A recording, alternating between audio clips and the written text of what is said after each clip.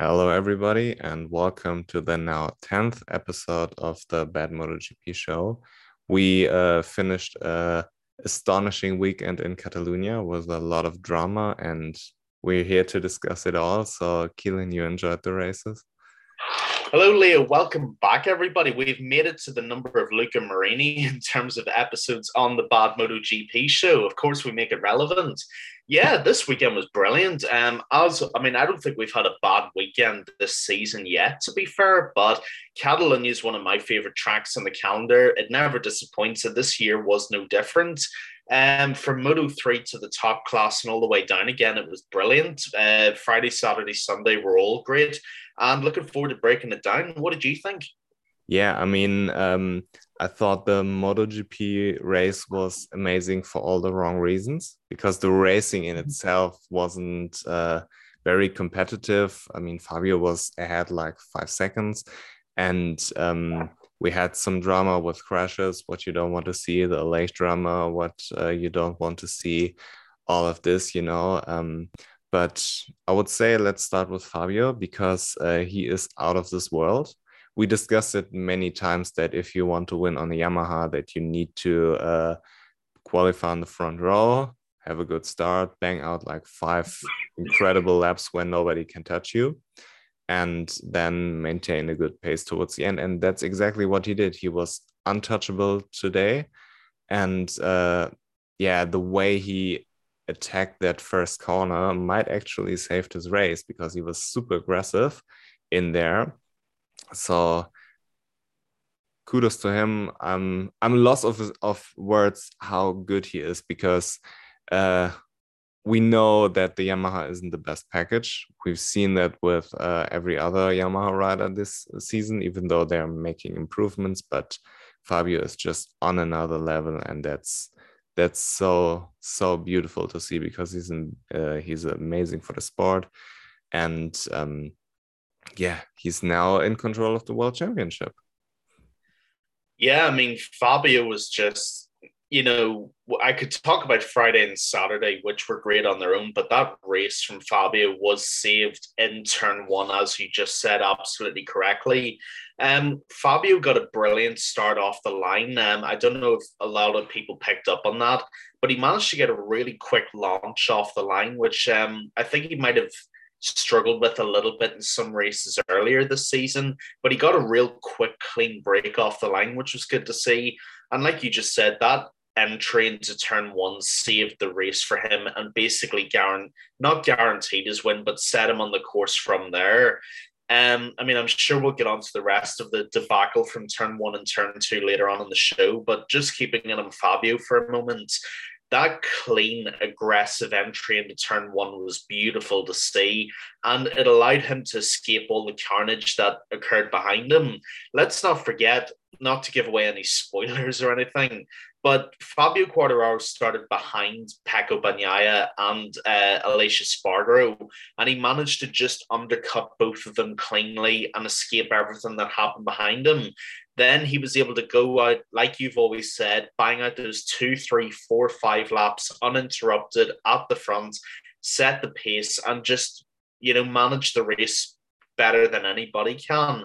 So Fabio's race was won in those first two corners of the opening lap, and he did it to perfection.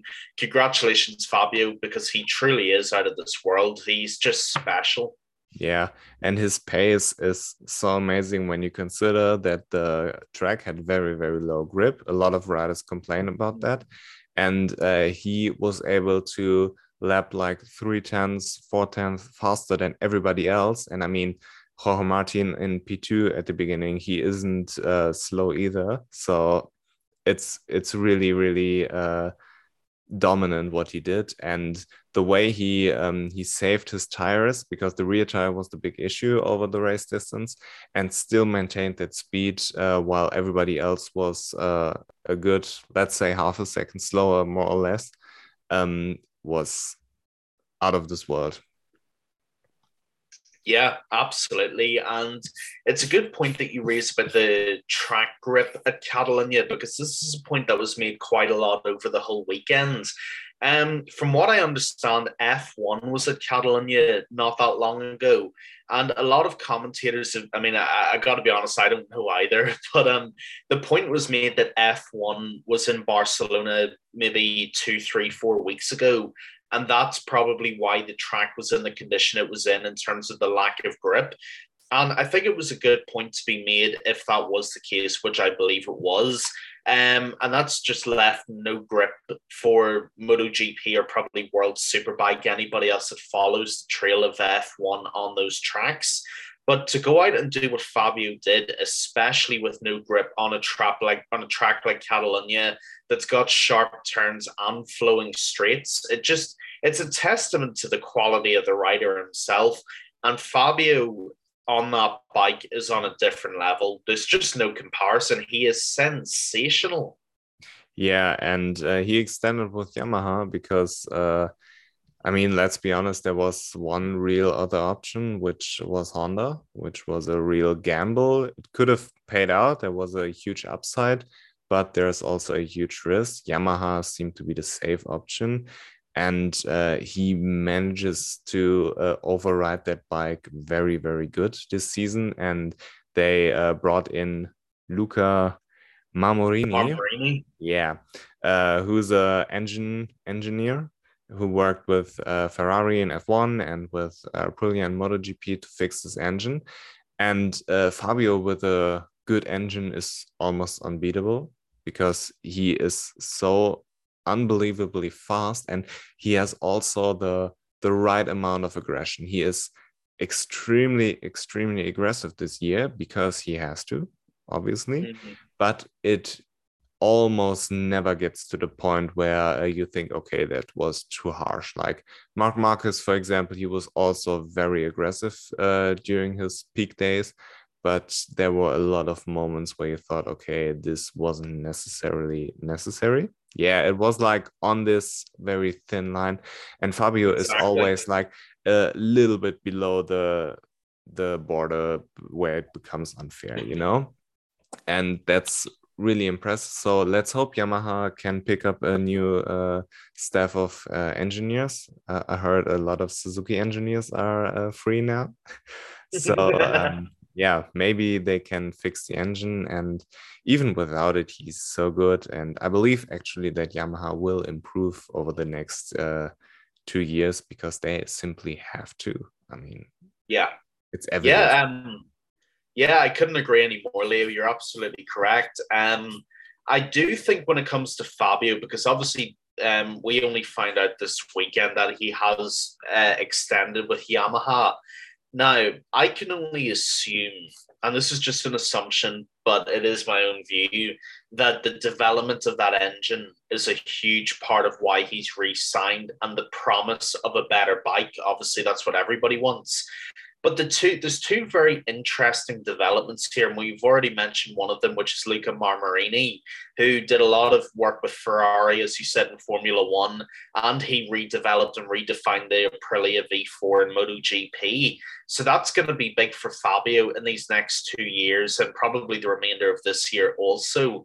But what's also very interesting, and I can't remember where I saw this, I think it might have been motorsport.com or somewhere like that. I can't remember exactly where, but apparently in Iwata in Japan, Yamaha's headquarters, apparently there's been a lot of internal movements within their MotoGP division, and a lot of their Japanese staff have been redeployed to European positions to work on the MotoGP team. Now, I don't know what that means one way or the other because I'm not a Yamaha executive, obviously. But what I can only assume is that that means that they're putting a lot more impetus on this M1, and they're putting a lot more impetus on its development towards the end of this year and the following 2 years. And I would guess that is what convinced Fabio to re-extend with Yamaha. I would assume that the likes of Merigali and Lynn Jarvis have shown him that they're serious about giving him the bike he finally needs. And if we get if we get Fabio a bike that's actually uber competitive, then the rest of the grid could be in real trouble. Yeah, and you don't know what's going on behind the scenes. Maybe they have already an engine on the in the factory where they say, okay, this one is good, but haven't tested it properly in MotoGP, but maybe they have some insights. You don't know. Imagine a Yamaha V4. Yeah, maybe. I don't assume that they will redevelop a whole engine, but would be funny though. But it also would have been kind of embarrassing to say, okay, our concept failed. We need to adapt the other ones. So Yeah. pretty much like KTM with the steel frame, same but different. But yeah, imagine the other Yamahas with a strong engine. Darren Binder did good today. He finished in Darren Binder 12th. did really well today. Frankie finished in 13th. And my understanding is that he's struggling to keep corner speed and struggling to be on the brakes, because that's where a lot of Fabio's time comes from, because it obviously doesn't come from the straights. And yeah, if they can fix this whole issue, because Frankie's making progress, he said it's a step in the right direction what they did. Darren Binder is developing. There's also this huge speculation what's happening with the Yamaha satellite team, because RNF won't be the Yamaha satellite team. It will be the Aprilia satellite team. So you don't know if they will bring a Yamaha team in and who will ride the Yamaha. I'm pretty confident that they will get a satellite team, because Yamaha is such a big name. If they want one, they will get one. And yeah, this is still open. And I believe that if they make one or two great moves with riders, that they can be dangerous next year. Yeah, I totally agree. Just a brief note on the other Yamaha riders. Got to give a lot of props to Darren Binder finishing P12 and Morbidelli P13. A lot of improvement, a lot of development from them. Yes, a lot of critics and haters are going to say that other people crashed out, but you got to stay on the bike to win. It's the age-old thing. You can criticize them all you want, but they stayed on when everybody else didn't. It is what it is. Yeah, very, very happy with Darren Binder. Got some good points there. Morbidelli, I'm happy to see him starting to get back into the swing of things again. Like you said, and you're absolutely right, he said his issues have been corner entry and braking, which are obviously things that require a lot of confidence. You got to be able to do that really well, because if not, you'll back out of every corner entry you ever go into. And like you said as well, which you're absolutely right about, Fabio makes up his time and he beats people on corner entry and braking, because he can't do it on the streets. He doesn't have the power to. So what he does is he's able to outbrake other people and use the Yamaha's ability to get the best corner entry and flick it back out again. That's all I wanted to say. Really happy with both of them. And just a quick note in the satellite team, I think you're right.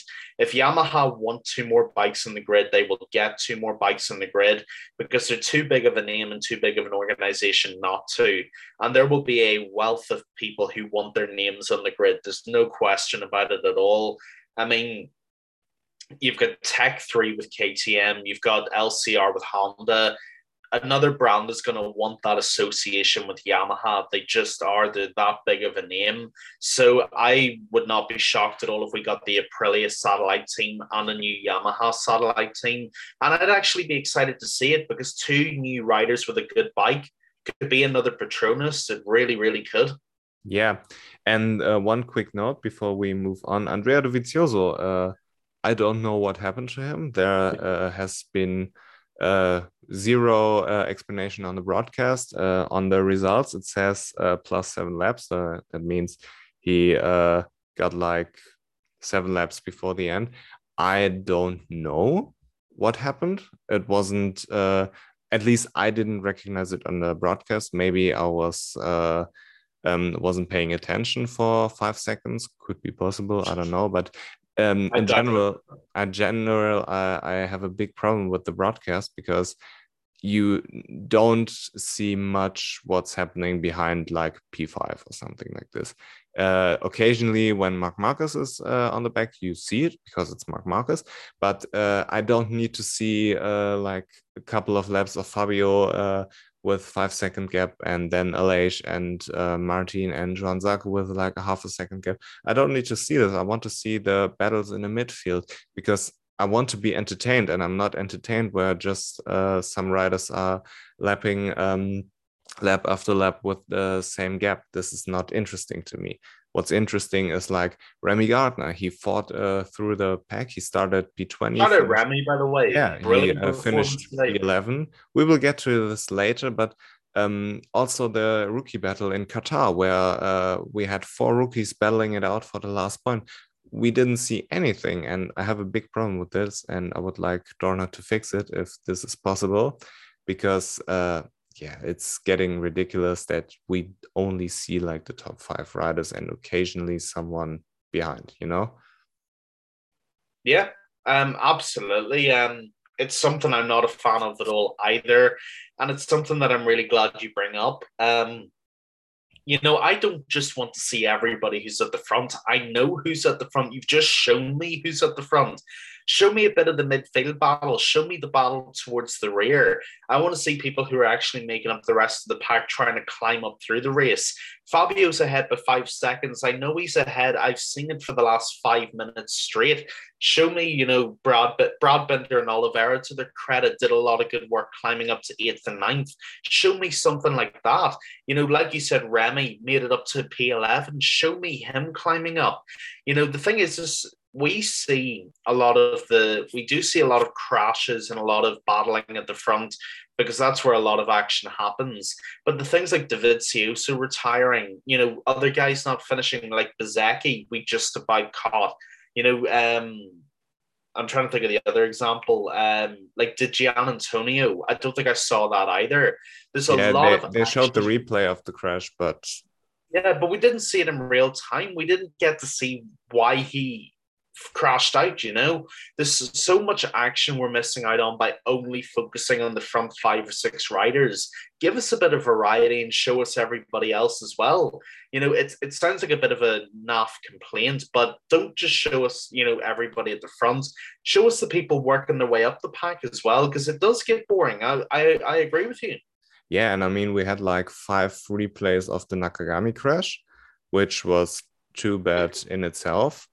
And apparently everybody is fine. Alex Rins kind of injured his left wrist, and Takaki Nakagami got uppercutted by Pecco Bagnaio's rear tire, but seemingly everybody is more or less fine. But yeah, I don't need to see this crash 5 times and then nothing else, because it's to your point, it's very difficult to time every crash in real time correctly. But I would rather see a replay, for example, of the Di Giannantonio crash and understand why it happened. Maybe a battle where you see someone crashing, you can kind of understand why they crashed or how the race unfolded for them. And this is completely missing. We don't know nothing except the top 5, 6, 7 riders. And this is bad for me, because I'm here to get entertained, and I would rather see a battle for the last point between 4 riders than a rider at the front with 5-second gap. This is basically it. Yeah, exactly. I couldn't agree more. And it's like we've just said there already. Remy started towards the very back of the grid this race, and he managed to work his way up to finishing 11th. I want to see how he did that. I want to see him fighting with the Michele Piros, the Espargaros, people like that. I want to see him, like, this is the best finish he's ever had in the Premier class. I want to see him fighting for that, and I want to see him with the likes of Raul Fernandez's and how they're doing. Bigger names who are towards the back, like Jack Miller, who only finished 14th. Show me a bit of that as well, and how they bounce back from that.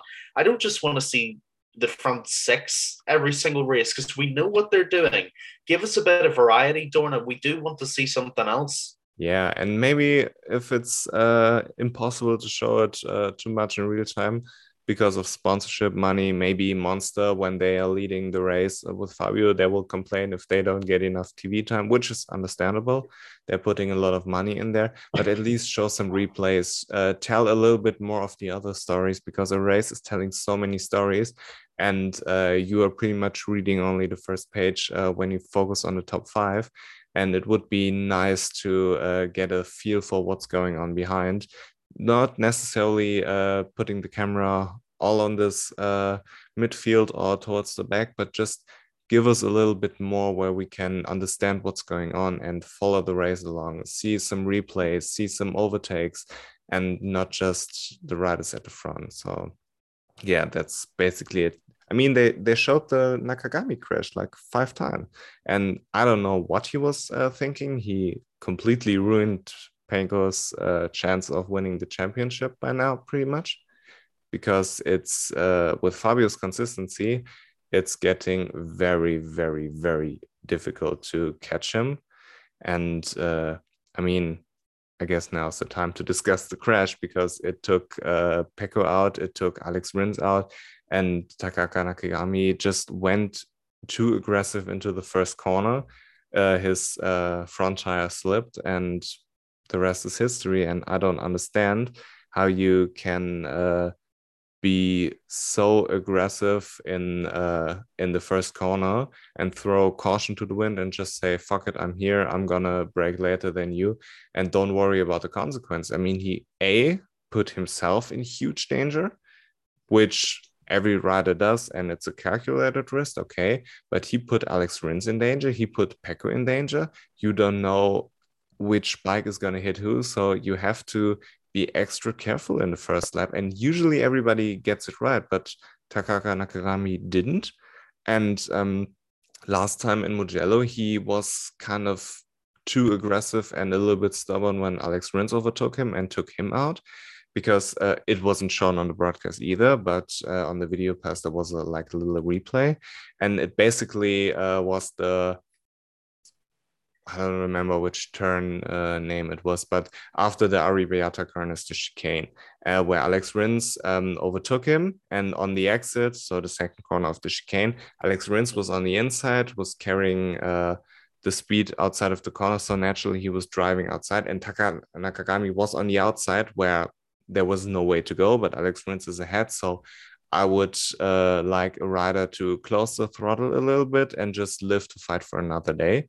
But he just stayed there, stayed on the throttle aggressive, and they touched, and Alex Rins crashed, which isn't necessarily the smarter thing either, because it could have been him also. You don't know this before. So to me, Taka is just overly aggressive and trying too hard because he basically knows he's out. In my opinion, he's out to replace Stefan Bradl as the test rider, because, man, he is garbage. But yeah, back to Pecco, and I just don't see a chance how he can win the championship. Even if he goes on and wins like 5 races, Fabio is so consistent, and he will maximum, let's say, recover in 5 races, 30 points. Maybe a little bit more, maybe 35-ish, this ballpark, because Fabio is so consistent at the front. I don't see it. Yeah, absolutely. I'm not even sure where to start with all of this. I guess I'll start at the crash and take it from there.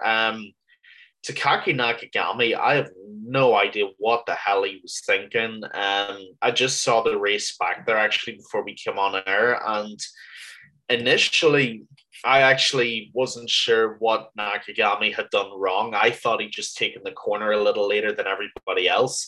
But when I watched it back, he completely overshot it, shot from one side of the track over to the other, over to where Alex Rins was, tried to recover it by braking, folded the front end, put his visor into the rear tire of Pecco Bagnaia, and then knocked Alex Rins flying 2 weeks in a row.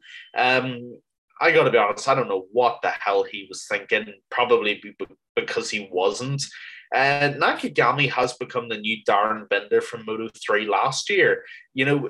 From going from one of the most cool and composed riders to one of the most just non-thinking riders, it's remarkable. I think you're probably right, Leo, because I was trying to think of a reason for this. And the only thing I can think of is that the silly season talk has finally cracked Taka. I think he realizes he's on his way out, and he's trying so desperately to overcompensate for it that he's now taking out other riders. And even worse now, he's taking himself out as well. And if he's not careful, Race Direction are going to start sanctioning him heavily, because that's 2 weeks in a row when Alex Rins. All right, maybe the first week there was a little bit of an argument if you really, really wanted to, but there was no argument for this one. There was no defense whatsoever. He came over, he took him out at the very beginning of a race, and now he's taken out Pecco Bagnaia as well, and he's lucky he's not severely injured with it. I think you're right. I think he's probably going to be Honda's test rider, and they get rid of Stefan Bradl, even though he's done really good work for the most part. I think he's done some good things. He's done like here and there. I disagree. I completely disagree, but we will discuss this later when we get to Honda. Yeah, fair enough. I try and give Bradl his credit where it's due, because he is a former world champion, but he will be out because they need someone who's just going to bring something different, and Nakagami will bring that. As for Alex Rins, who is no longer Alex Bins through his own fault, I feel really sorry for him because he's been robbed of 2 good race finishes consecutively by Nakagami, and he has every right to be pissed off, because I would be. I absolutely would be. Rins has come into some really good form. He's a very considerate rider for the most part. He's very aware of what's going on around him. He generally is of the live to fight another day philosophy. If he's in that situation with another rider, he will let them go to get the result. It's something he does a lot better than last year, and now he's suffering for that, and he should not be. And if I'm Rins, I am extremely angry. I'm extremely irritated. And, there's not much more I can say for him because he's feeling everything I already know he does.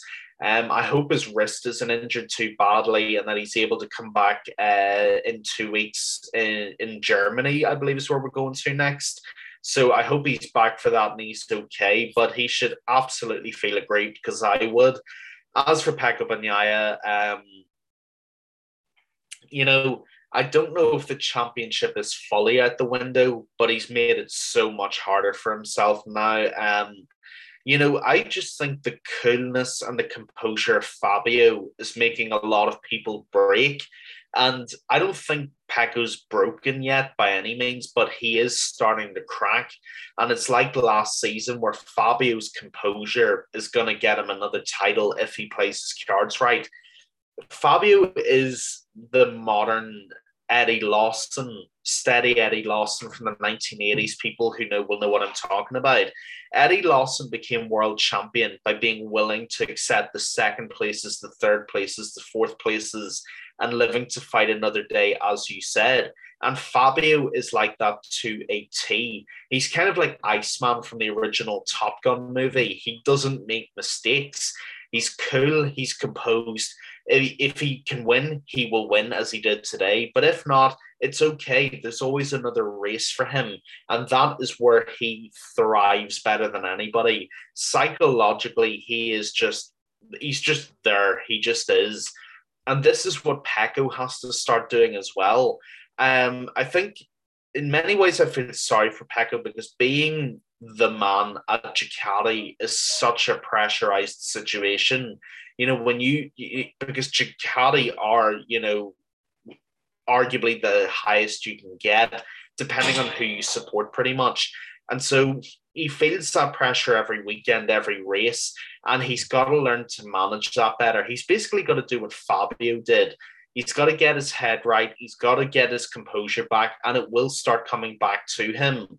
But as for this season, I think there is a strong argument that the title's gone because even if he does come back and even if he blows the rest of the field away for the next 4 or 5 races, Fabio's still going to be there.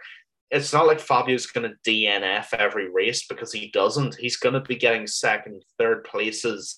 He's going to be eating into the deficit. He's going to be adding more points to his own tally. So Pecco, I feel sorry for because this wasn't his fault. but he's got to manage as much as he can for the rest of the season, or it could be curtains.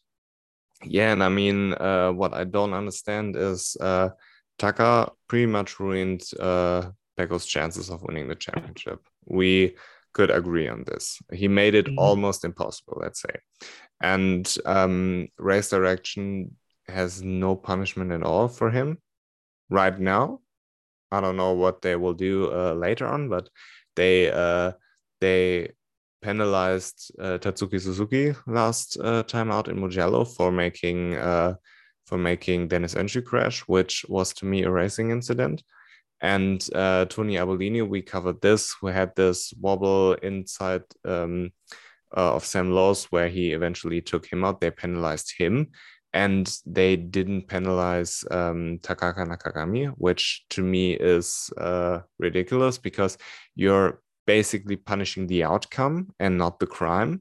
Let's say metaphorically, you want to kill someone and shoot him, you get punished. But if you if you miss, it's still attempted murder, but you don't get penalized at all in the MotoGP world. You know what I mean? Because they're just punishing the outcome. And I believe this has to change. I believe that what Nakagami did is far worse than what Abolino and Suzuki did combined, because those were just racing incidents. And he's a repeated offender when we take Mugello into consideration. So I don't get what the race direction is doing. I mean, I usually don't get what they're doing because they're hugely incompetent, but it is what it is. Yeah, back to the racing. I would like to talk a little bit about Jorge Martin because he seems to be back. He seems to have figured out his front feeling. And when we talk about Jorge Martin, we have to talk about Enea Bastianini because it's always the discussion who gets the second factory seat. And Enea crashes once again. I mean, he's either win it or bin it. And I don't necessarily know who would I choose, but Jorge Martin, when he is back and he will have the surgery for his nerve damage, when he is fully back, I believe that Jorge Martin is the better of the two. Yeah, this is a really difficult situation because you have, on the one hand, you have Enea Bastianini, who has been little short of fantastic for most of the season. I mean, the guy has 3 race wins already, more than he probably ever could have dreamed of realistically. Yet he is win it or bin it. He's the personification of that very thing. He'll either go out and he'll win, or he will crash out like he did today. You know, he's like this. He's up, he's down, he's up, he's down. And then you've got Jorge Martin, who I think is genuinely one of the most gifted riders on the grid. I think he is sensationally talented as a motorcycle rider, and he's no age. He's no age at all. But the problem that you've got problems with both. But the problem you have with Jorge Martin is the damage that he's taking physically. You know, whenever he crashes out, which isn't actually that often, the problem is when he crashes out big, which is a bit like Marquez, actually, funny enough. When he crashes out, he does damage to himself. It's not like the front end folds and he slides out. Every crash that he goes out is a major high side, or he breaks an ankle, or he does this, or he does that. And now he has nerve damage, which could be a really, really big problem for the future. But Martin brings an X factor for me that Bastianini doesn't, which is when Martin is on form and when he's not crashing, he's always challenging for the win. And he's pretty much breaking the qualifying lap records every time that he's out in the track, which is just incredible. So Ducati have got a really, really tough decision to make, because technically there's 3 choices if you really want to throw it in there. You've got Zarco, you have Bastianini, or you have Martin. The reason why I wouldn't put Zarco in there is that I think he's too inconsistent, and I think he's 30 years old now as well. So you're not going to get the longevity out of Zarco that you would get out of a Bastianini or a Martin. So that for me rules Zarco out, even though I like him a lot. That leaves you with Martin or that leaves you with Bastianini. And it's at the point now where it's almost 6 of one and half a dozen of the other, because one brings one thing that one doesn't, but the other person brings attributes that the other doesn't. If it was up to me, I would be leaning towards Jorge Martin, but I can see why Ducati have got a real dilemma on their hands as well. Yeah, and let's talk a little bit about the silly season again. There are rumors that Miguel Oliveira will go to Gresini, and that means that Enea is leaving, because I don't think they will throw DJ out. So where is he going? The only valuable place inside the Ducati family for him, which is more valuable than the Gresini team, is the factory seat. He doesn't want to go to Pramac. He doesn't want to go to Valentino Rossi. And if you gave him the chance, stay at Gresini or go to the factory, I believe he will just take the factory because of prestige. But on the other hand, if you give Jorge Martin if you don't give Jorge Martin the factory seat, I believe he will be extremely pissed off. But there's a possibility of staying with Pramac because it's simply the best seat, in my opinion, you can have in MotoGP. You get full factory support without the factory's responsibilities. I mean, look at all the events all the factory riders have to go. At Pramac, you don't have to in this extent, I mean. And yeah, my point basically is that when you take all the rumors into consideration, it looks like Bastianini is going there. But I would tend to take Martin because MotoGP does its best to prevent overtaking. So qualifying becomes more and more important. And who's the best qualifier on the grid? I believe it's Jorge Martin. And also from a talent perspective, let's say we have like an NFL draft type scenario for the MotoGP. The first pick would either be Jorge Martin or Fabio. One That's of the true. two. One of the True. two. I don't think there will be anybody who can compete with those two when you consider their age, their talent, the upside they have. And yeah, so I would take Jorge Martin as well. But Joan Zarco, I don't see it because I believe we've seen the ceiling of Joan Zarco, and the ceiling is second place.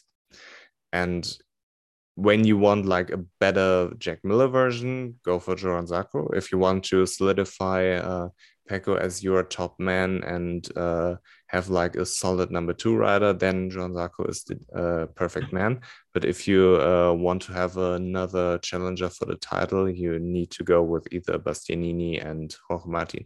And they're good in their own right. So difficult, but I believe because of all the rumors that it will be Bastianini who will be moving up to the factory seat. And considering all the options that Jorge Martin has, it will be either Repsol Honda or it will be Pramac, because Pramac is a pretty good seat in my opinion. Leo, I actually have a deeper question here. And if you're watching this, this is something I'd love your feedback on as well. Is there any real benefit to being in the Lenovo Ducati seat? Because I think Pramac is actually better than the factory seat. And I'm going to tell you why, aside from the reasons that you've just outlined. You don't have to go to those events that you mentioned. You're absolutely true. You don't have the pressure of the factory team, because basically people's opinions on you change from race to race if you race for the factory team. And there's one other big benefit as well. Not only do you get full factory support, but you actually have a bike that you know more about, because you get a year-old bike in some cases from Ducati. There's actually more development and knowledge about that bike than having to mold the new bike that you get in the factory team. So for me, and this is of course just my opinion, if I was Jorge Martin, based on what I'm capable of and based on the results that I'm getting, I would actually let Bastianini go into the factory team because I'm not seeing the benefits that outweigh leaving Pramac.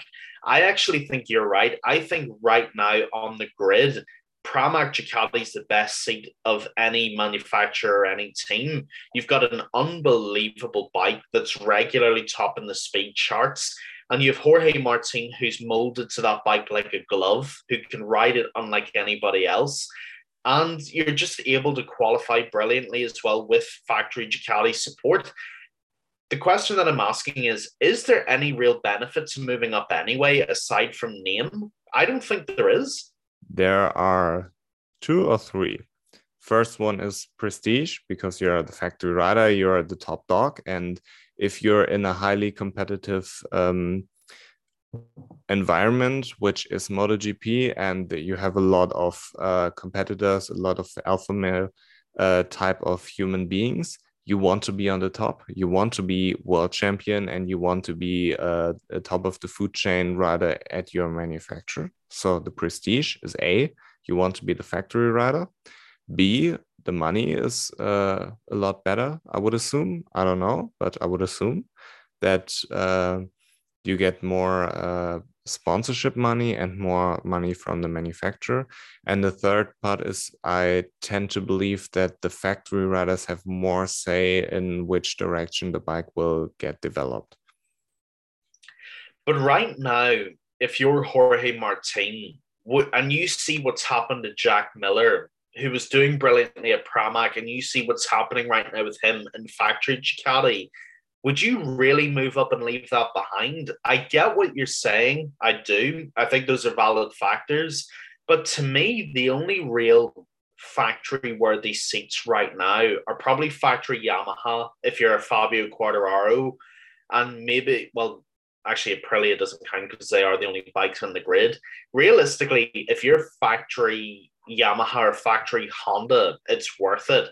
But if it's factory Ducati, I'm not really seeing the practical benefits that outweigh leaving Pramac. That's just my opinion, but I'm not seeing it. Yeah, but would you let the development of the bike be in the hands of other riders? Or would you rather Look at what develop? Jorge's doing now. Jorge doesn't have a say in the development, and he's doing better than Pecco in some areas. Does he really need that? Jorge seems like he can work with whatever's given to him. I don't believe this is true. First of all, I believe he has a say in the development. I just tend to believe that the factory riders have more of a say where the development is heading to. Second of all, I believe that when you have a good bike now, you shouldn't rest on your laurels. You should develop it further, because we've seen how quick it can go downhill. So you should always position yourself in a position. This is also true for everybody's personal life, position yourself in a position where you can, where you are most likely to succeed, and set yourself up for the future. Because if you are the factory riders and you say, hey, I need this, I need this, I need this, in order to be competitive, you A, suit the bike more to your standards, and B, you give a direction where the manufacturer is heading.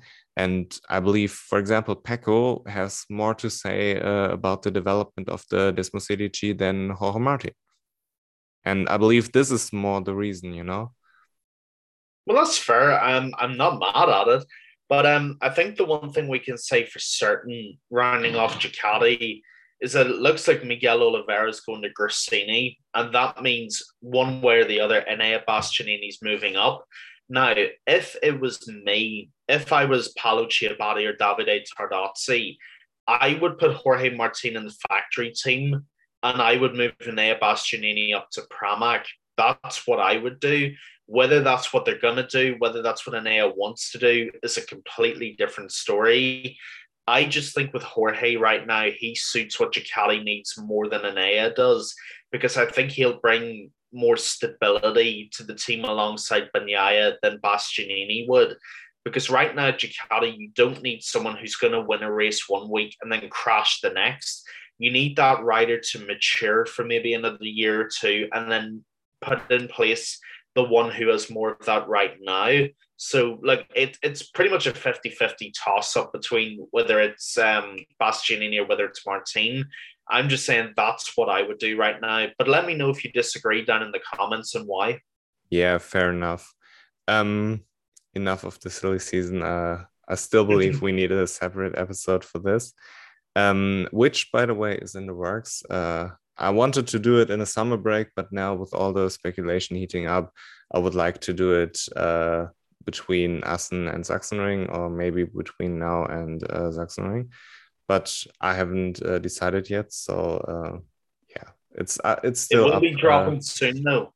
Yeah, but because I think it's more fun to discuss about these things when you don't have much evidence of what's going to happen. If everybody That's has a true. contract signed, it's more or less boring. So I would like to move this a little bit further, or no, move Closer.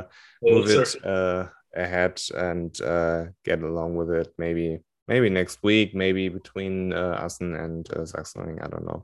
Yeah, Aprilia. I mean, Aleix Espargaro, I feel so sorry for him because he has this super cute helmet designed for his daughter. It's his home GP. He finally has a package where he can win.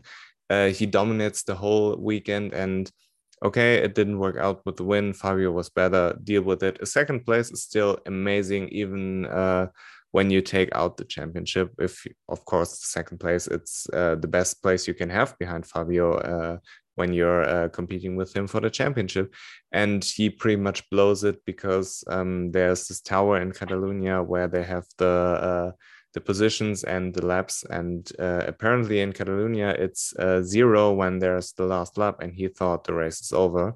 So yeah, he started celebrating and fell back to, I believe, fell behind Luca Marini and managed to overtake him again.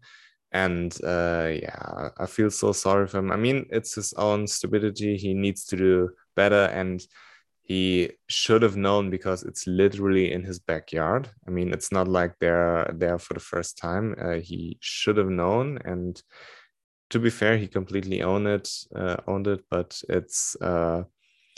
it's real sad because I would just love to see him on the podium, and I felt so sorry for him. Oh, Leish, what are you doing? Oh God, it was painful. It was so painful to see because Fabio was still accelerating, and I actually thought when Leish slowed down that he had some sort of really cruel engine issue. I know we were talking about this before we came on. I saw him slowing down. I thought, oh no, his gearbox or something hasn't gone, has it? And then I saw him waving, and it's like, please don't tell me he thinks this race is over. And then that was the case. And I thought, oh, Aleix, you've thrown it away. You've binned it. Now, Joan Mir, I think, ended up flying past him for fourth, if I'm not wrong. And then Luca Marini came past, who got fifth. And then he ended up going back into sixth. At least he got fifth back. It isn't the end of the world. But the reason it feels so devastating to Aleix is that he had, a diamond encrusted result in second, 20 points in the bag for the title charge. That kind of thing is invaluable. Fabio Quartararo will tell you that better than anybody can. Getting 20 points from somewhere like Catalunya is priceless, literally. And he's thrown away, 5, 6, 7 points just from not recognizing that it isn't the end of the race. Look, I'm not going to stick the boot into Aleix, mostly because I really, really like Aleix Espargaro. I know we both do. But you got to be aware of that. You just do. Right, wrong, or indifferent, you have to be aware of when the race is finished and when it isn't. I know, to his credit, Aleix came out and owned it, and he said that he didn't actually look over at the pit wall to his team. Instead, he looked up at the tower, and that's what threw him, as you said. But I feel really sorry for him because that's just a sickening feeling, and I've never seen that happen to anybody. The closest I've ever seen that happen was a few years ago. I think it was a race in Brazil in their championship. I think it was in the Brazil Superbike Championship or something like that. and somebody was leading and they ended up wheeling towards the end of the line thinking that they'd won, and they ended up losing it because someone pipped them at the line. And that's the closest thing I can compare it to. But Aleix, man, I feel sorry for you, because it's just it must be the worst feeling in the world. That's worse than crashing, in my opinion, because sometimes crashing, there's nothing you can do. But Aleix knows he's thrown this away, and he's going to be more determined than ever to get it back at the Sasha ring. Yeah, I mean, he had a good pace. It was not He the did a pace. brilliant pace. Yeah, I mean, it was not the pace I necessarily expected, because he was so dominant on all the practices and qualifying. But as soon as he got past Jorge Martin, I thought, okay, he will break away pretty much like he did in Jerez.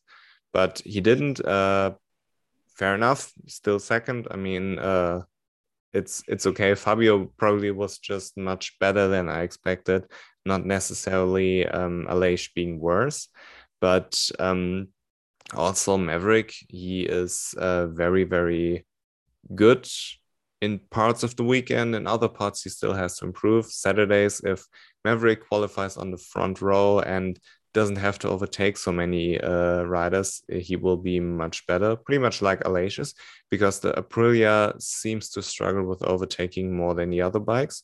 Aleix is complaining about front tire pressure, and Maverick, he manages to overtake a lot of riders on the back, but he was stuck behind Luca Marini and couldn't get past where okay, Maverick, when he gets clean air, he will be faster. And he had the soft rear tire in, which basically begged for a good first 5 laps.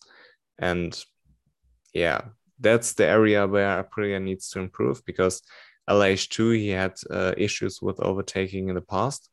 And yeah, I thought he would be able to break away. I thought Maverick would maybe be better, but seventh is still okay, considering that he has the contract in the back right now.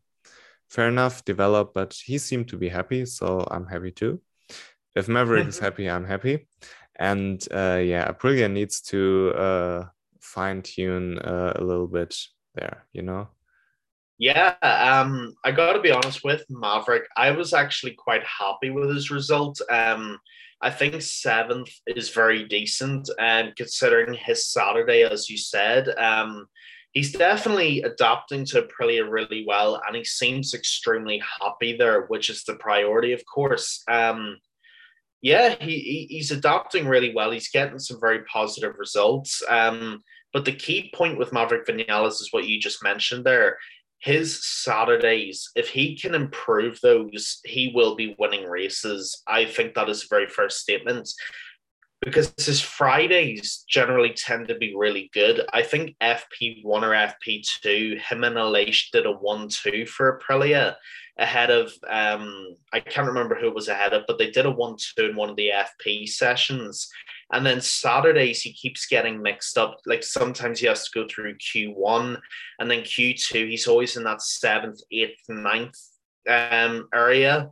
If he can improve that, and if he can get that nailed down, him and Aleix will be a real force at the front of the grid, because he is an exceptionally talented rider. Even when he was at Yamaha, we knew he was talented. But if he can get that together and get that nailed down, then he will start getting the results that he dreamed of, no doubt. Yeah, I mean, I believe he can match Aleix, at least. Oh yeah, I agree with you absolutely.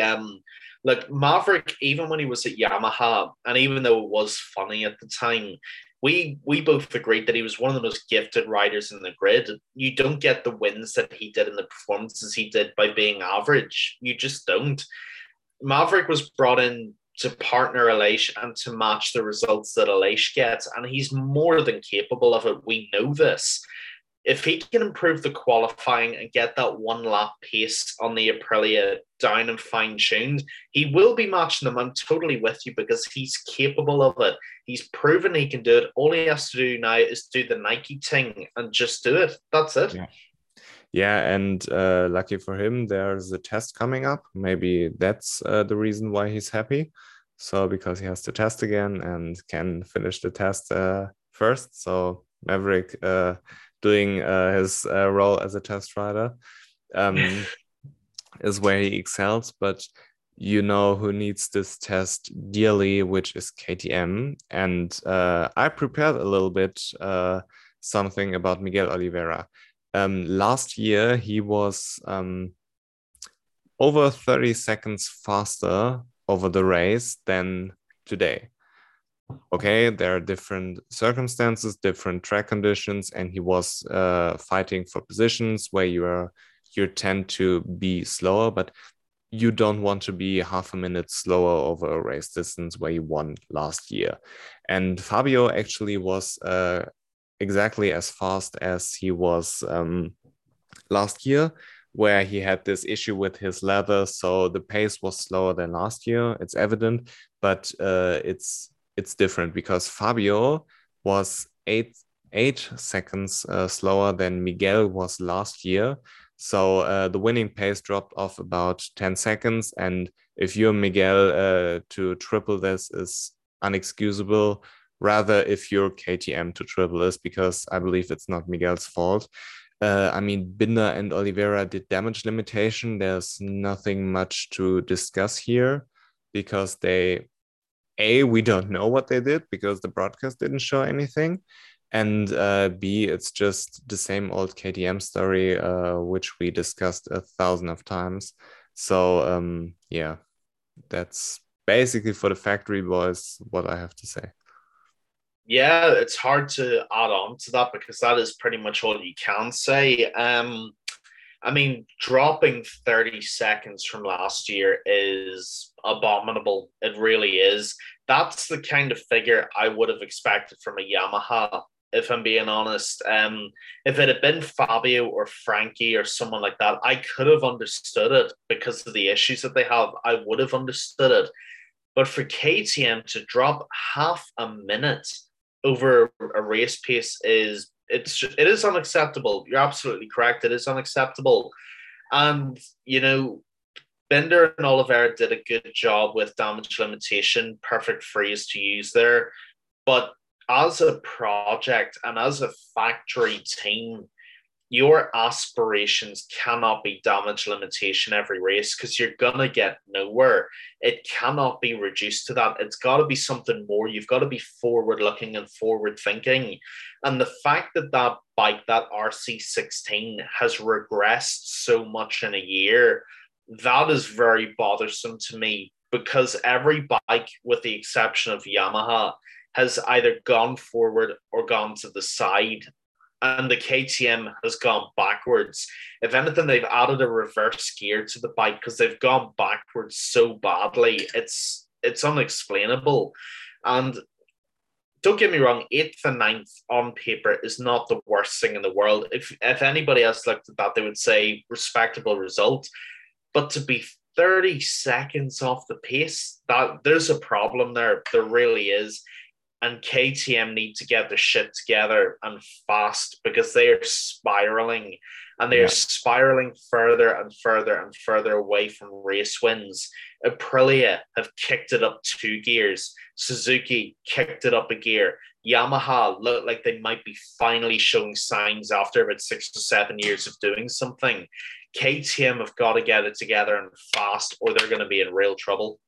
Yeah, and regarding the difference to last year, a race has many factors in where you can think, okay, maybe that's the reason why he's slower. He was stuck in traffic, whatever. But in qualifying, he was 0.3 of a second slower than last year, while other people were out there setting all-time lap records. So something is wrong with KTM. They're developing backwards, and this is not good because it looks like another speculation about silly season that Miguel is leaving, and there's nothing certain with Raul Fernandez. There were rumors last year that he didn't want to be here, and I don't think this season necessarily changed his mind. Remy doesn't have a contract. I don't know what's up with Remy. I asked him. He said he doesn't know either. He said if KTM wants him, he will be back. But basically, that's the state. And he made it already public that if he doesn't find anything in MotoGP, he will go to WSBK, which isn't necessarily a good look when you're a manufacturer and you have the reigning Moto2 champion, to not give him like half a season until you make a decision. It's bonkers to me, and you do need some consistency in order to develop the bike. And if they're cleaning the house, bringing Jack Miller, Raul Fernandez leaves, hopefully Remy stays, because I believe that A, structure is important, and B, I believe that KTM as a general manufacturer is a good employer. So I hope he stays, because he had a great race. We touched on this briefly. I don't need to repeat myself there. He was the top rookies. He was 6 seconds behind Miguel. He, he improves constantly on the bike, which is important. And Raul Fernandez, he got his first points. So they both stayed on the bike, which is important to gain experience, to gain knowledge. And I don't necessarily understand how you can blame, if you're KTM, how you can blame Remy in any shape or form, because he's outperforming his teammate big time. And when we look back last year, they were pretty much on par, where Remy got the better of Raul pretty much because of his experience. Raul was a rookie, but now they're both rookies, and they're doing both the best they can with a bike which is basically a piece of shit. And it's not like the factory bikes are doing something extraordinary. They're still struggling. They have simply more experience on the bike and understand a little bit more about the bike. So I think Remy is doing a great job. He's outperforming his rookie teammate, which is pretty much the only comparison you can make, because the others are on a Ducati or a Yamaha, and the Yamaha is pretty rookie friendly. So I believe he's doing good. He proved it. He seemed to be happy, and I really hope that they extend him, or if not, I would like to see him at Pramac. Yeah, I like those shouts a lot. When it comes to Remy Gardner, and to a degree Raul Fernandez as well, I suppose you have to group them both in this. You can't ask them to do any more than they're already doing, because they're rookies. The nature of being a rookie is that you're there to learn for the first season, get used to the bigger bike, and pretty much survive and not crash out as much as you can. That's basically being a rookie. It's the second season and the third season and the probably whatever season beyond that you start developing and you start kicking on to get the big results. And the fact that Remy is in this limbo is quite shocking to me personally, because he, like you said, he's been consistently outperforming his teammate Raul, who's been making all the noise about being, and I know we joke about this, but Raul's been, Raul made all this noise in preseason about being the moral champion and basically saying that he would outperform Remy at every race, when I'm not sure there's a race he has outperformed Remy at. And KTM have a real problem. In Indonesia in the rain.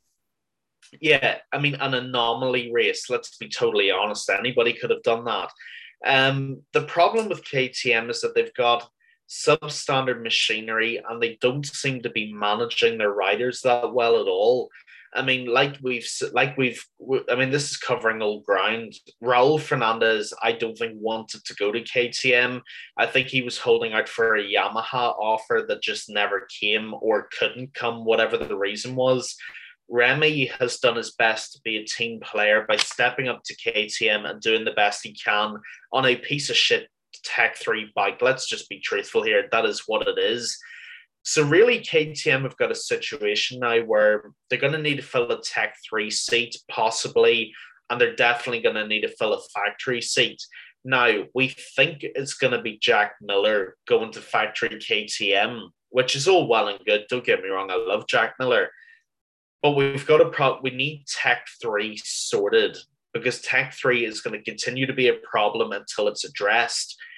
And I'm not sure what you do there, if I'm honest.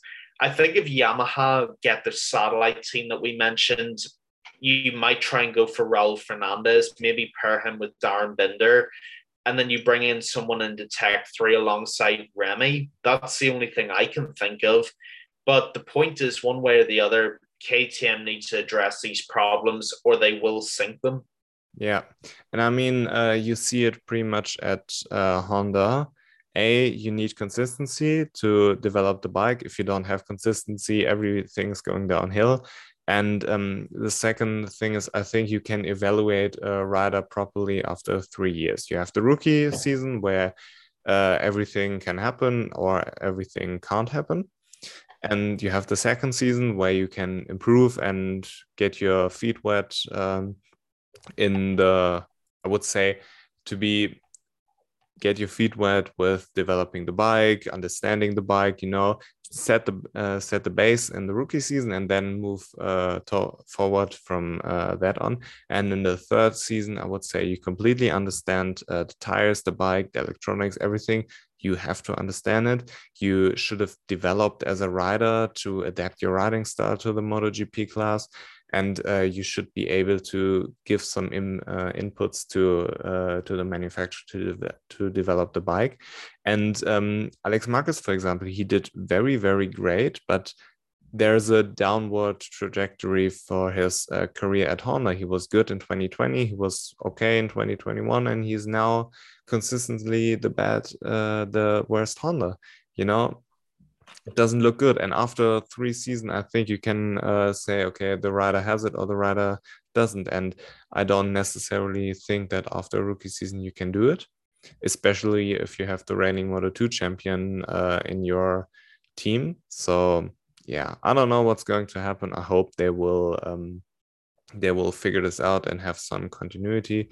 Because if I was KTM, I would maintain both Raul and Remy. And yeah.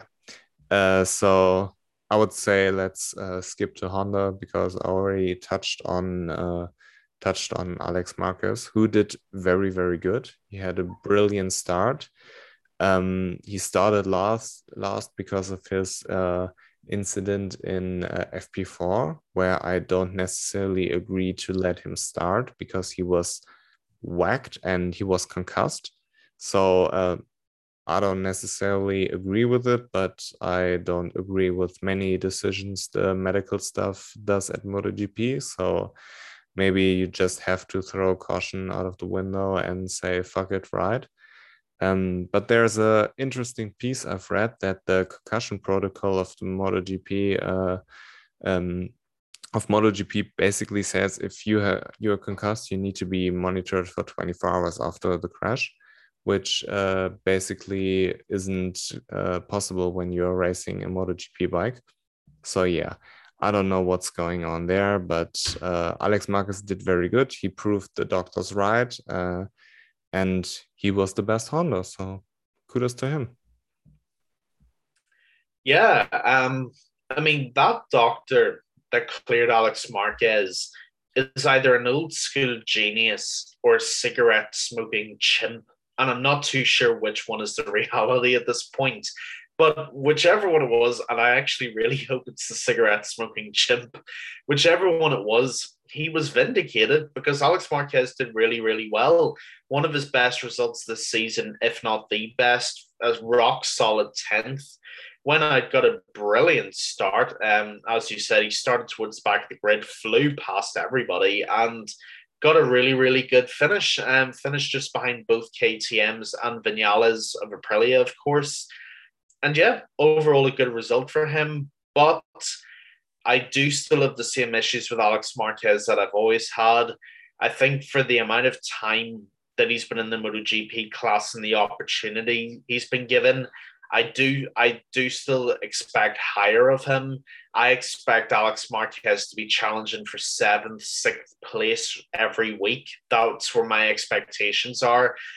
And as good as this weekend is, this is one weekend where he cracks the top 10 just about. Nearly every other weekend, he's in the myriad of being nowhere, which is where, with respect, he normally is.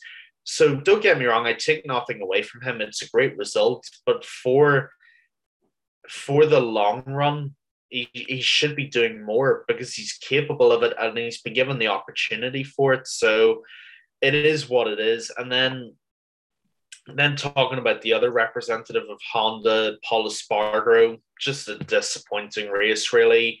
Dead last in 17th, 46 seconds behind Fabio Quartararo, nearly a full minute behind the leader of the race is just disappointing. We've heard rumors about Paul and what his future holds as well, but this race won't have helped those at all. I mean, I like Paul, but it's just really disappointing in it. There's nothing else really to say. I mean, when you're coming dead last on a Repsol Honda, something's pretty seriously wrong there. Yeah, and if you remember all the replays of the Taka crash, Paul Espargaro was right behind. So he was after the crash, maybe third or fourth. I don't necessarily remember the exact position, but he had some tire issue, he said, and dropped back to the back of the grid, which is inexcusable. Simply, if you don't have any kind of technical problem there or mechanical problem, whatever it is, this is inexcusable. And I believe he's on his way out. And I promised you that I will rant on Stefan Radl because, Go. first of all, he isn't a good test rider because he developed a bike which is basically a piece of shit. It True. worked as long as Marc Marquez was the Marc Marquez we all know. But as soon as Marc Marquez was injured, it was evident that the Repsol Honda or the Honda in general wasn't good. So they brought a completely new bike on the grid, which isn't working at all. So they might as well throw this out of the window and give Marc Marquez the old bike back, which he developed. Because if they would have listened to Marc Marquez, they would have had the same bike they had from 2014 to 2019. So yeah, I don't believe that Bradl did necessarily a good job there. Also Pole, because I believe that Honda listened big time on Pole, and that's why they're so pissed off because he isn't producing on the bike they specifically developed for him. But Stefan Bradl, he took his role as a test rider or replacement rider, fair enough, but he had more than enough time on the bike to develop a good bike, which he simply didn't. And now, when you put him in as a wildcard rider in Jerez, or now in Catalunya as a replacement for Marc Marquez, the last thing you would want from your test rider is to crash out in the first lap. And he did this in Jerez, and he did it in Catalunya. So what's the point of being there? Michele Pirro, he finished ahead of Paul Well, Espargaro in 16th place. I mean, that's perfectly fine. You don't expect from your test rider to fight for top positions. Cool if he does, but if he doesn't, okay. But you expect for him to test things out. And I can almost guarantee you that Stefan Bradl had some kind of new parts, what which he was testing, and he only tested the gravel. So I don't know what do you want from him if you're Honda. And I still believe they should sign Takaka Nakagami as a test rider because Stefan Bradl isn't doing anything remotely productive for the manufacturer. So I don't know. But this also begs the question, what do you do if you're Honda? Because we also discussed that you need continuity if you want to develop a MotoGP bike. And what do you have? An incompetent test rider. You have an injured number one rider. You have Paul Espargaro, your number two rider, who is basically on his way out. You have Takaka Nakagami, who would be best suited as the test rider because he understands the bike, he understands the tires, and he isn't doing any good, but he's on his way out. You don't know if he gets maybe an offer from a different manufacturer. And you have Alex Marquez, who isn't doing anything. And if I'm Honda, I'm cleaning house and firing everybody except Marc Marquez because simply he's my only hope. But if you're doing this, you have no continuity at all. Everybody's learning the bike from scratch again. Marc Marquez is on a bike which he didn't want. He wanted another bike, the bike he had in 2019, 2020. This was his bike and not this piece of shit. So what do you do if you're Honda? You're in a pretty miserable situation because either way you're going, you're pretty much fucking up if Marc Marquez doesn't bail you out. It's a very interesting question. And as far as your legendary rants go, that's probably the most factually correct and interesting one that we've had to date, which I was a big fan of. Actually, well played by you. Thanks. Yeah, if you're Honda headquarters, you've got a real ass ache here because I don't know what the hell you do, if I'm honest. Like you said, you've got a test rider who's done good, but only done good because it's Mark Marquez's bike, and that's pretty much been his sole job is working on the bike for Mark. You've got a number one who's an alien in terms of talent, but who can't stay healthy. You have a number two who's on his way out because he got the bike he wanted and he can't even make that work. And then you've got Alex Marquez, who realistically is there nepotistically because his brother's Mark Marquez. So realistically, the cleaning house option is a very valid one, and it's probably the one I would go with as well. I think if you want continuity, you keep Nakagami as the test rider because he understands the bike. And when he tried to use Mark Marquez's testing data last year and the year before, he did have some success with it. Not race winning success, but he did look better. So he at least understands how Mark rides, and he's going to be able to find a bit of a better balance. I would be getting rid of Alex Marquez because he just has not been doing enough for this seat that he has. And Paul's probably on his way out anyway. So what's very interesting about all of this, Leo, is that I actually have to throw this back a few episodes because we discussed this very thing. And I think it might have been maybe just before Indonesia, if I'm not wrong. It could have been a little bit before that again. And we basically discussed, you'll probably remember this, but we discussed, would we develop the bike around Mark or around everybody else? And I said I would develop the bike around everybody else because Mark Marquez can't stay healthy. The problem that I have now looking back on that, and I don't retract anything I said, but the problem with what I said on that episode is that Mark Marquez with one arm or Mark Marquez with no arms is still better than any other rider Honda can get, unless you're Fabio Quartararo.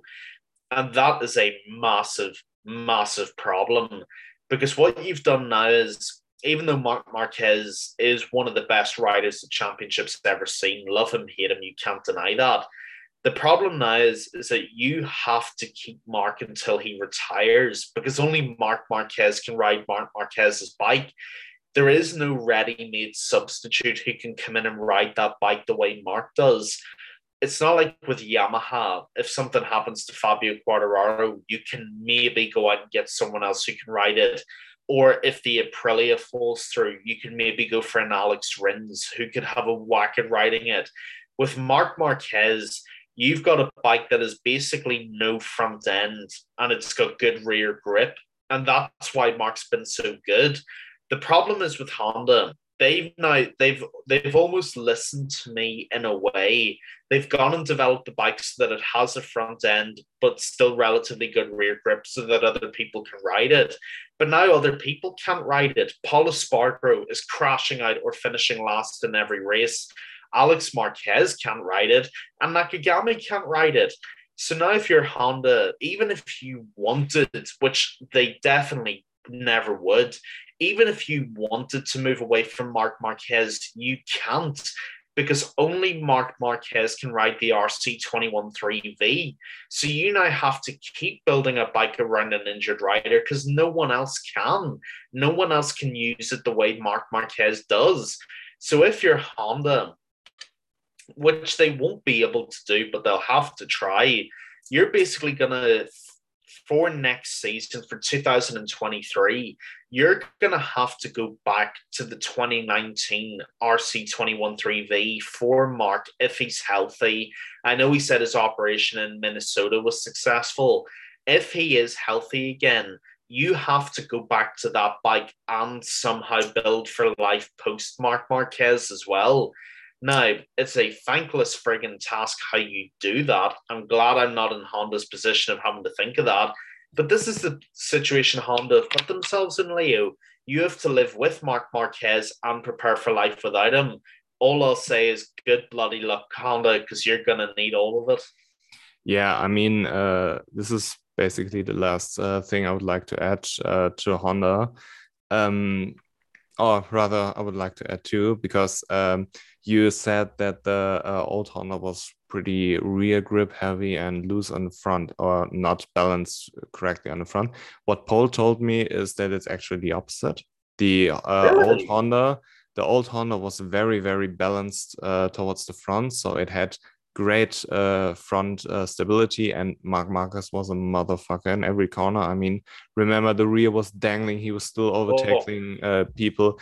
It was very spectacular, but the front end of the whole Honor was very, very, very good, and you had to basically force it into the corners to make it work. Like on a superbike, when you ride it for the first time, that it's stiffer than your normal bike, and you have to make it work by forcing the thing because it's so stiff. You have to push it really to work. And basically, the Honda is a level up from this towards a normal motorcycle, a normal MotoGP bike, which is already pretty stiff, and you have to throw it into the corners. The Honda was a top end of that, and Mark Marquez was able to do it. And now they switched the balance to a more balanced setting where they took a little bit of the front balance and put it towards the rear, because no one could ride the old Honda because it had no rear grip at all except Marc Marquez. He somehow made it work. And if I'm Honda, my only hope is Pedro Acosta, to be honest, because next year I don't necessarily see how you can develop a bike with what you have. And because Marc Marquez won't be able to develop the bike, he will miss every test until at least the winter. You don't know how he's healing up or whatever. And yeah, with Moto 2 unfolding the way it unfolds, I still believe that Aaron Canet is a motherfucker.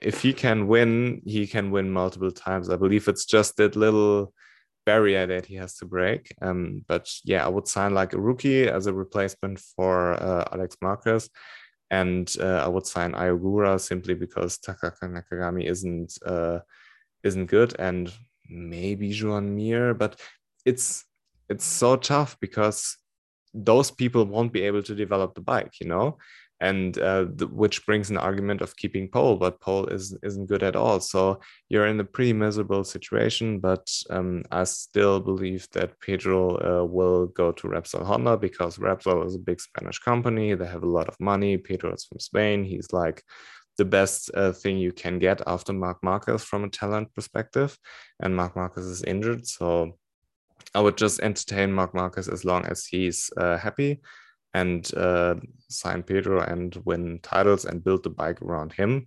But yeah, I don't know what to do next year. There's an argument for keeping Paul, there's an argument for keeping Alex Marquez, and there's an argument for keeping Taka Nakagami as a test rider. But there's also an argument to clean the house completely. So I don't know. But yeah, with that and the brief mention of Aaron Canet, I would like to head down to Moto 2. You want to add one more thing? no, no, no. I'm just saying Okay, we're going okay, to segue down to Moto 2. Let's get okay, to okay. I thought this was like a sign where he said, okay, hey, hold up. it. Yeah, Moto 2 was an absolute banger. Moto 2 usually isn't the most exciting class. Remy and Roll made it exciting last year for a couple of races, but usually it isn't. But it was now, and Aaron Canet, he had a great race. I mean, Joe Roberts made it possible because he was heading the fuck out, but he pulled a Jake Dixon and crashed in the lead. But yeah, Aaron Canet, he was in the position to win, but he blew it because turn 9, he stayed on the outside as long as he could, basically like Pedro did last year in Jerez. And he was in the perfect position. He just braked like a couple of meters too late and opened the door for Vietti to slide in. And he had it everything lined up perfectly, but he blew it. His own fault. He just needed to break this a little bit earlier because Vietti was on the outside. There's no way in this corner, in this turn 10, which is a long left-hand corner, which closes in again, that Vietti will overtake him on the outside. You just have to be there and take the place or take the space where Vietti can cross your line because you're there, and then you win the race. But yeah, Vietti took the gap, and Aaron Canet gave him the gap. And after that, he defended perfectly for the last couple of corners. I mean, Vietti is back.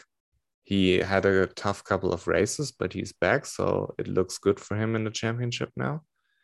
Yeah, absolutely incredible Moto2 race.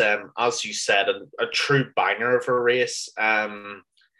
First of all, I was gutted for Joe Roberts. Had a brilliant start to the race, leading as he did.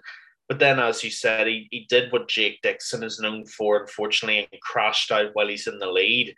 By the way, the fact that Jake Dixon has become a verb is pretty disappointing, but it is what it is.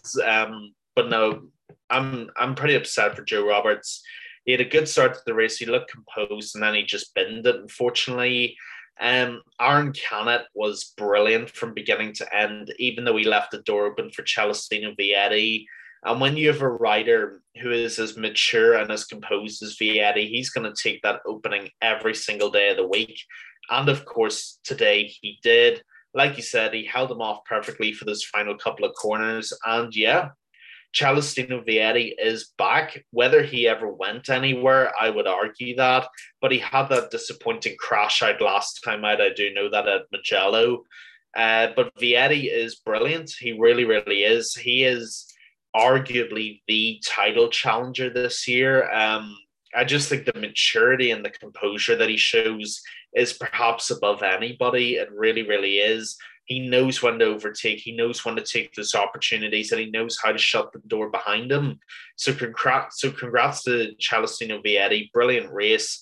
Aaron Canet, to me, is a bit like Pecco Bagnaia last year in MotoGP. On BT Sports coverage of MotoGP, Neil Hodgson said of Pecco Bagnaia, when he wins his first race, you won't be able to stop him because he will get a taste for it. And I believe this is the same philosophy to apply to Aaron Canet. Once he finally gets that first win, he will explode through the glass ceiling, and he'll probably pick up 4 or 5 wins this season if he can get the first one. Aaron Canet is, like you say regularly, he is a beast of a rider. He is brilliant. He's suited to the Premier class, I think, perfectly. And he does a great job in Moto2 as well. And if it weren't for that leaving of the door open, he would have won. He had the win in his hands, and Celestino just came in and swiped it from him. But all in all, a brilliant, brilliant race. Yeah, I would say Aaron Canet dropped the ball because he just he got a little bit too overexcited, or I don't necessarily know how to phrase it, but he wanted to brake as late as possible, but kind of forgot that he was on the inside and couldn't make the turn. And yeah, it is what it is, but still a great race from him. And also Pedro, he had a solid recovery. He started like in 12th and finished in 6th.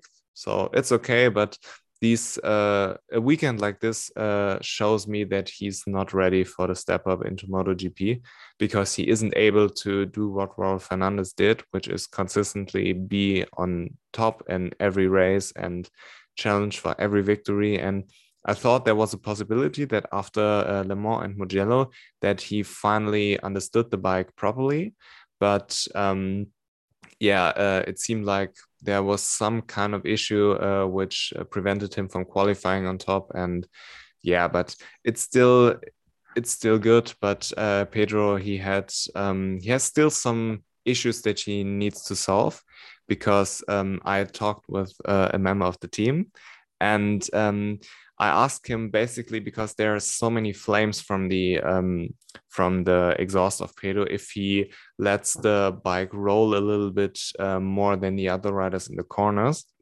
which tends to be like the Moto3 style, take the corners as fast as you can, carry a lot of speed because you don't have the power to accelerate properly. And he said on the outside it may look like that, but funny enough, it's basically the opposite. And Pedro is really, really good at tight corners, like stop and start, for example, the more, or like this turn 10 in Catalunya, where you break deep into the corner, flip the bike around, and just accelerate out of it. And he struggles a little bit on those long corners where you hardly brake, and he just sends it in where he needs to go off the gas a little bit earlier and flow a little bit more, and he tries too hard on the entry there, and he should turn the bike more easily and focus on the exit, but he's pushing a little bit too hard there.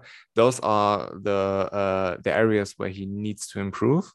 And for all these reasons, I believe that he isn't ready to step up to MotoGP next year. I thought maybe if he finally understood how to ride a Moto2 bike properly and contends for the victory every race, maybe it would be possible. But the way it is right now, it's not. I believe it's not a smart move to move up to MotoGP. He just needs time. He's doing very well. He's developing exceptionally as a rider, but he still needs a little bit more time. And also he needs to learn all the new tracks where he didn't ride last year. Yeah, I agree. And I think on the last episode we did after Mugello, I think me and you both agreed that even if even if Pedro somehow won the title this year, I'd still keep him in Moto 2 for another year to develop, to mature, to get used to those tricks that you mentioned, because the step up from Moto 3 to Moto 2 is much bigger than a lot of people think it is. A lot of people think it's just moving up to a slightly bigger bike than Moto 3, when nothing could be further from the truth. With Moto 2, there's a totally different way to ride the bike than in Moto 3. Like you said, when it comes to rolling off the throttle, even the way you enter and exit corners, it's a completely different philosophy to a Moto 3 bike. You have to be more measured. You have to take speed in different areas and decelerate in different areas as well. And once Pedro has those fine niches down in those areas, he will be as good as he did in Moto 3, and he will get those same results. Of that, I've got no doubt whatsoever. But I agree with you. I think he should stay in Moto 2 for this year and even for next year also. Grow, mature, develop, get with the bike, get that rhythm going, achieve what Raul Fernandez could in that consistency and consistently being on top, and then you're ready for the Premier class, and it'll work out better as well, because 2023 is going to be a jam for riders trying to move up to the Premier class anyway. Ride it out till 2024 and he will get his chances, no doubt about that. Yeah, and we briefly talked about it on the last episode, that if you are a good rider, on not necessarily a good rider, a world class rider, you don't ride with your brain, you don't ride with your eyes, you ride with a feeling. You know when the bumps are coming, when you get some kind of a state of mind, of a flow state, where you just flow around the track. You feel the bumps. You're like 1, 2, 3. Now I have to turn in. Now I have to have this lean angle, this slide on the rear. Now I have to flick the bike, something like this. When you're a world class rider, you don't ride with your eyes or ride with your brains. And the fact that Pedro is still pushing the bike a little bit too hard into those fast sweeping corners where you aren't necessarily long on the brake shows to me that he hasn't developed this feeling to an extent which he needs to win a world title. Which isn't a criticism at all, because he's 9 races into his Moto2 season. A lot of people would have accomplished far less in their rookie season. So, but it's just a sign to me that he just needs more time. He's still 18 years old and a couple of days. Give him 1 more year. In 2024, everything will be easier for him. when he moves up to MotoGP, because I truly believe that he will win the world title next year. I don't see anything stopping him from this, because the top riders, in my opinion, should all move up. And second of all, there are no riders who are remotely as good as Pedro Acosta. And I basically don't see it. And if Pedro is dominant next year, he can pick and choose wherever he wants to go. And Raul Fernandez this year is a perfect example that maybe it's not the best idea to move up prematurely. And I believe if Pedro somehow wins the championship this year, he should move up, because there's nothing to gain from Moto 2 anymore. But if he doesn't, he should stay. As simple as that. Yeah, this is very fair. I agree with that estimation pretty much entirely, actually. And even focusing on the race itself, to get sixth from Catalunya, 9 races into your Moto2 career, brilliant, brilliant result. Very, very happy with Pedro. And it's actually funny, I'm just looking at the standings now for the race. And I actually think the podium for this weekend could be the podium by the end of the season. Vietti 1, Canet 2, and Augusto Fernandez 3. Like, when it comes to the title standings, I think that could be how things fold out at the end of the season. Just a little bit of trivia and nothing more than that. But moving on, and one guy who I was very interested with, and I think you've got something to say about this as well, as Marcel Schroeder, kind of pulling out a P5 out of nowhere and under the eyes of many people as well. I got to be honest, I was really impressed with that. But I think we both have the same issue here with him. I think the fact that he had the hard rear tire, I think we probably expected a little more from him towards the end of the race. But what did you think of that? Yeah, I mean, first of all, congratulations to him for being in this place. It's not his usual finishing position, so he did very good. I don't want to take anything away, but if you want to criticize something, he chose the hard rear tire, which theoretically allowed him to push more towards the end of the race, and he basically was in this fifth position more or less the entire race. As soon as he got to this leading group, he wasn't able to advance. And Augusto Fernandez, for example, did it. He advanced, he overtook Jake Dixon, and Kenneth and Vietti, they managed to set the bar so high that Marcel Schroeder, even with the maybe tire advantage, wasn't able to overtake them. So I believe if you want to criticize something, this would be it. And when I watched the race halfway through, I thought, okay, maybe Marcel, he can do something. But it turned out he couldn't, which was rather disappointing for me. But in the big picture, still a great result for him, and I don't want to take anything away from him. Yeah, same as that. Very impressive to make it up to P5. Could he have pushed a little more? Maybe, yes, if not likely. But I think he'll be more than happy with that in the long run. Yeah. And last category, Moto 3, which was another banger. I mean, the two big stories are Izan Guevara. He managed to break away. He kind of set the standard in the free practice where he was so unbelievably good. There was one free practice session where Izan was FP2, if I remember correctly, where Izan was in the 148s, and nobody else except Dennis Foggia was in the 149s, and Dennis Foggia had like a 149.9, so on the high end of the 149s, and basically everybody else was 150 and above. So Izan, in those hotter conditions in FP2, was over a second faster than everybody else, and it was so dominant. He picked the perfect moment to break away because he had David Munoz and Dennis Öncü behind, and both of them don't have the best straight line speed necessarily, because A, they're KTMs and Honda is simply better than the KTMs, and B, Dennis Öncü, who was in second at this time,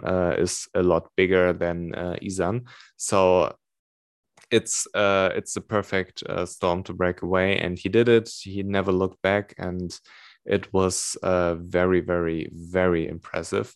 To break away on a track like Catalunya is very gangster. Oh, it is, yeah, and especially in Moto 3 as well. To break away on any track is impressive, but especially at Catalunya is just a mightily, mightily impressive thing. Very gangster indeed. But then again, that is the style of Izan Guevara. He is just such a good young rider. I mean, the talent in Moto 3 is terrifying when you look at it. The levels that we're at are just unlike anything we've probably ever seen. And Izan Guevara is one of those riders. I mean, like you said, to be in FP2 and to be a second ahead of Dennis Foggia is just, I don't even know what to say, because that is just incredible. That is just unbelievable to achieve that kind of thing. And to basically be 2 seconds ahead of every other rider in the field is just fantastic. It really is. But even if we look at the race, Guevara was just brilliant, controlled it really, really well. And yeah, he was a clear winner, clear deserving winner. Incredibly impressed with David Munoz finishing second. Thought he was just biblically good. And to hold off something of a veteran in Tatsuki Suzuki, being that young David Munoz, was just an absolute credit to him to get a podium at his age. And this is only one of his first few races in Grand Prix racing. It's his second race. To be on the podium in your second ever race is just mega. And I cannot be happier for David Munoz, because he's always been such a good rider. And to prove that now just proves how good he truly is. Tatsuki Suzuki rounded off a brilliant podium, but all around everybody was great today. Thought it was a great race, as it always was for the most part, and all around it was pretty epic. Yeah, I mean, David Munoz, I wrote down in my notes, David Munoz is a motherfucker, and I can't phrase it any better, because Newest member of the Motherfucker Club. the dude shows up on a bike. I mean, they all have the same KTM, okay, but on a bike which wasn't necessarily successful with the previous riders. I mean, Ana Carrasco is still there. Where did she finish? Let me check. Let me scroll down to the back. She was last with 1 minute, 58 seconds to be correct, with 1 minute behind the leader. And to beat your teammate this dominantly, beat everybody else except Izan Guevara, and fight your way through the field in your home Grand Prix on your second ever start. I don't know how to phrase it. It's too impressive for me to put it in words. And I'm happy for him, first of all. Second of all, I'm excited for the future. And yeah, he seems to be built from the right material, because he was on the back of the grid, on the starting grid, and fought his way through the field along with Jaume Masia. He was matching him toe to toe. He was overtaking dudes and basically never got overtaken again. And yeah, to fight with Tatsuki Suzuki and with Sergio Garcia in the last lap and keep calm there is too impressive. I don't know what to say. Yeah, it was good, and I'm excited for the future. Oh, how could you not be? I mean, it's just impressive beyond measure. It really is. I mean, for me, I know it's a little bit premature with David Munoz, maybe, but I think him and Diogo Moreira could be the two stars of the future in that class. I think they're both just sensationally gifted riders. And to be able to hold off Tatsuki Suzuki, Sergio Garcia, Dennis Onchu, even Carlos Tatai to a degree as well, to hold off that caliber of rider, to get a podium in your second ever race, I don't even know what to say, but I am so happy for him. Yeah. And he has now 25 points after 2 races. He finished 11th in Le Mans. Very, very impressive. I feel very sorry for Dennis Foggia because once again he got unlucky. Word on the street is that he crashed on a tear-off in Mugello, which wasn't his fault. And his engineer basically said that his lean angle in Mugello wasn't as low or as high, whatever you want to phrase it, as it usually would be. So this speaks to this excuse. But yeah, now his chain came off. What do you want to say? I mean, he's back like 60 points now. He was back over 100 points last year. So if it's possible in Moto3, it is possible. But you got to feel for the guy because through no fault of his own, he had 2 DNFs, and yeah, he deserves better. There's no karma there. This is just cruel. Man, I really hope Dennis Foggia isn't going to become the new John McPhee because I can't go through that. I like Dennis Foggia too much to see this happen to him, Leo. I swear to God. Yeah, I mean, talk about misfortune, you know. Starts the race really well. His chain comes off, of all things. And then to crash on to crash a Mugello last time out the way he did on a visor slip off as well.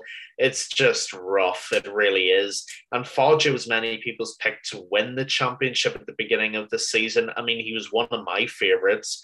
And look, I think he'll be back still. I don't think this is. A lot of people have been saying, "Oh, this is the end for Dennis Foggia."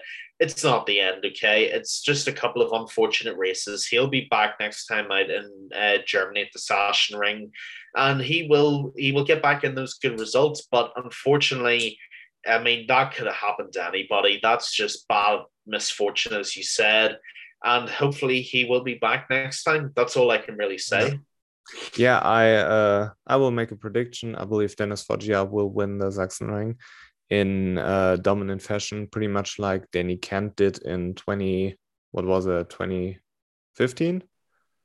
15, that's right, yeah. Yeah, 2015, where he just broke away from the field and took the victory by storm. I believe Dennis Foggia will do it on the same motorcycle, on the same track like Danny Kent did. And there's one little thing I would like to add before we wrap this off, which is today is Sunday. On Tuesday, I'll be flying to Palma de Mallorca to record the podcast with Joel Castle. So I'm really excited about that, really excited to talk to him. And about his race, he seemed to have no straight line speed at all. I will ask him what was going on because he qualified 9th. He had a very good start, was like in 6th or 7th place when he headed to the main straight, and basically wasn't able to close the gap to the rider in front at all. It looked a little bit like he was dropping off in the slipstream, and people were overtaking him, and somehow he managed to finish in the points. Let me check. He was in 12th, so he finished in 12th position. Very good, but I believe it would have been much more possible today if he would have been able to get a little bit more straight line speed. But yeah, I will certainly ask him.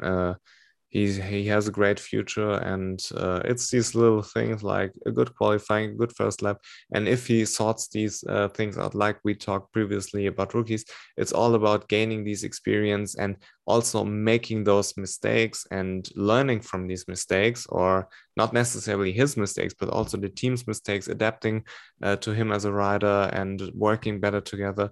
That I believe, from a talent perspective, Joel Kelso is as good as Daniel Gardo. I truly believe that. And I believe he will do some damage this year, and he will be a threat in the upcoming seasons. Yeah, I agree with you. I think that's the only issue Joel Kelso has, and it's not even an issue to do with him. If he can get some straight line speed behind him, he can definitely be cracking that top 10 regularly. I see no reason why not. Even towards number seven, number six, I think he's more than capable of it. But when you do record that with him, I'm very intrigued to hear what he has to say. I'm sure many people are, because Joel Kels is one of the most likable people in the paddock. I don't think there's any doubt about this.